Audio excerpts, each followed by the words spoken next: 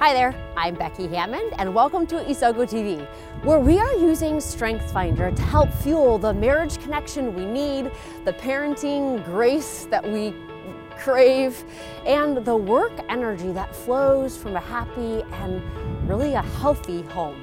You are joining us here for episode 51, and we are in the middle of our series about balance, about our rhythm of life that we can get to in a healthy, happy, growth-oriented way when we look at it through a lens of strength.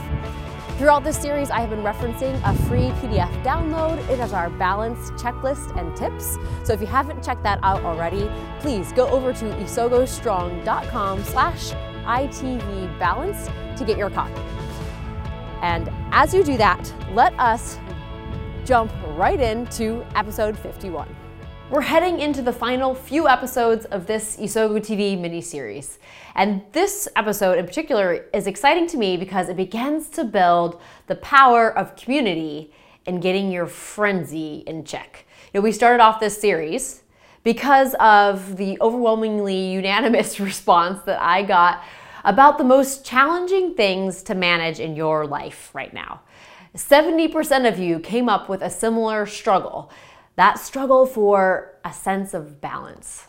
And balance, as we said back in episode 46, is more like an unattainable mirage. Balance requires that every piece be in the right place. And if one is off, the whole thing topples over.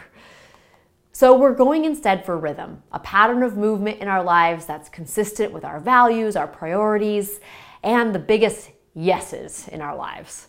And thus far, we've pretty much been going it alone in our own heads, our own schedules, our own stories. And today we get to be sure that we're bringing others in. Recently, after the kids were finally in bed, as David and I sat at the kitchen table working into the later hours of the evening, I shared how just undoable it all feels right now to think that we're going to move for the second time in a year, adjust to a new place, keep our kids sane, add another baby to the mix, and keep up the work pace that I have been. It was one of those I am totally overwhelmed moments, like a breakdown moment. And sometimes David's not great at responding in those moments because his most natural activator instinct is to jump in and come up with solutions. But that day he took a different approach, and really just his perspective reminded me that I had had very similar thoughts and sentiments last fall. It was about the same point in the semester, several weeks from the end of the term, when all is scheduled and full and just feeling undoable. And he said that this, as a result, would not be the best time to make any big decisions. And almost instantly, I felt relief. I smiled at the irony in some ways and agreed that the best time to make family rhythm decisions is not at 11 p.m. when I'm already tired and facing a litany of mental clutter already in a particularly full or stressful season. And so we agreed to table the conversation and come back to it later. And while the craze continues in some ways, it's so peace-giving and balance-making to know that it's aired out to someone else. We all have to have partners and community in the unbalance that we feel. We need someone else who knows about it in order to walk it with us, to provide perspective, to keep you accountable, to provide ideas. The more you try to go it alone, the more unbalanced and unrhythmic you'll feel. So there are 4 key roles that I see a partner or a community of partners playing in our daily lives and our daily rhythm. Those are your audience, they're your accountability, they provide you an audacity check, and they give you action ideas. So let's walk through each one of those. First is audience. At a minimum, a partner or a community provides someone to talk to. They're your audience, to vent and just to normalize your senses. The second is accountability. As you share with somebody else what you plan to cut out or the change or balance that you're trying to make, you create a sense of natural accountability. In some circles, it makes sense to even formalize the accountability and have them check back in with you and how you're doing, or in saying no, or into setting priorities. The third role a partner or community can play is an audacity check. They provide you with insights that you can't see from inside your own whirlwind. They can give you perspective on if you're seeing things correctly, or if something's blinding or skewing your perspectives. And oftentimes they can see even your success more clearly than you can. And they can see the upsides when your mind is stuck in the downsides. And then the fourth role is the partner's role in providing action ideas. Oftentimes, these people in your life will also provide ideas for what to cut out or change or to reprioritize. Ideas that, because you're in the trenches, you can't see them as much. So those are the four roles that a partner or community can play in your ideal peace-giving rhythm that you're seeking: audience, accountability, audacity check, and action ideas. And so I'm going to end with 3 examples from my own life of partners and communities that are helping me keep the rhythm, to spark some ideas of what might be possible for you as well.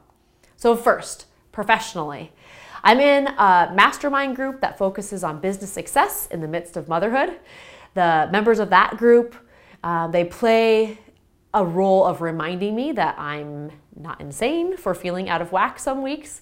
And they give me the accountability in that group that forces me to make choices, stick to them, reflect on wins, set goals. And it's been invaluable to my rhythm, especially at work. Then second, this year, a couple close friends and I started a Vox circle where we use the Voxer app to hold an ongoing conversation across states and time zones. And we chat and process there about the rhythms of our lives. We share the ups, the downs, how well it's going, or how hard it comes crashing down sometimes. And there is an accountability in just having someone to share the rhythm with, to pray and support me through it, to give external wisdom when it comes to choosing the biggest yeses in my life. And lastly, and most largely, the person who travels the rhythm most closely with me is David, my husband. He's the one who asks me the questions like we talked about last week in episode 50, what have you said no to recently? He checks me for fatigue and state of mind before making rash decisions about how overwhelmed I am.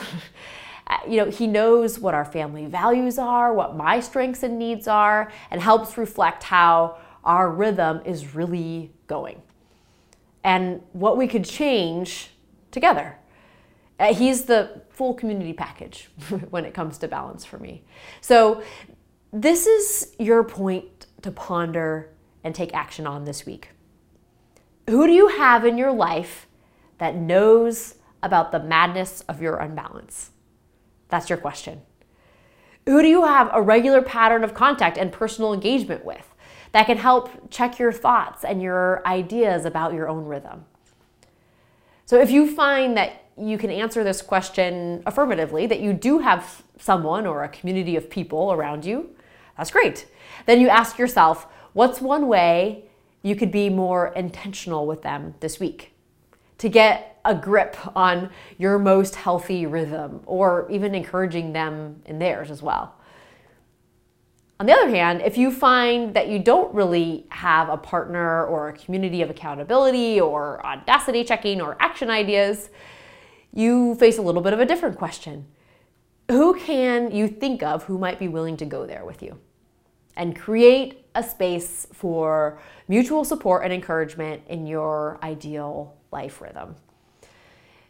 It's such an important question. So allow yourself this week to explore that concept and get even closer to setting your ideal life rhythm. Get closer to the rhythm that allows you to be present for that which is most important to you. Thanks for joining here today on Isogo TV. I really hope that this series on balance is helping you with some new ideas about how to get balance and rhythm in your own life. And I would love to hear what's happening inside your mind. So jump on over to our Facebook group or our Instagram account at Isogo Strong and share some of those questions or some of those aha moments that you've had along the way. And then I would love for you to help me get the word out about how we all can live this life through strengths. You can do that in one of two ways. You can do that over on Facebook by sharing with your own friends, or by rating and reviewing over at iTunes.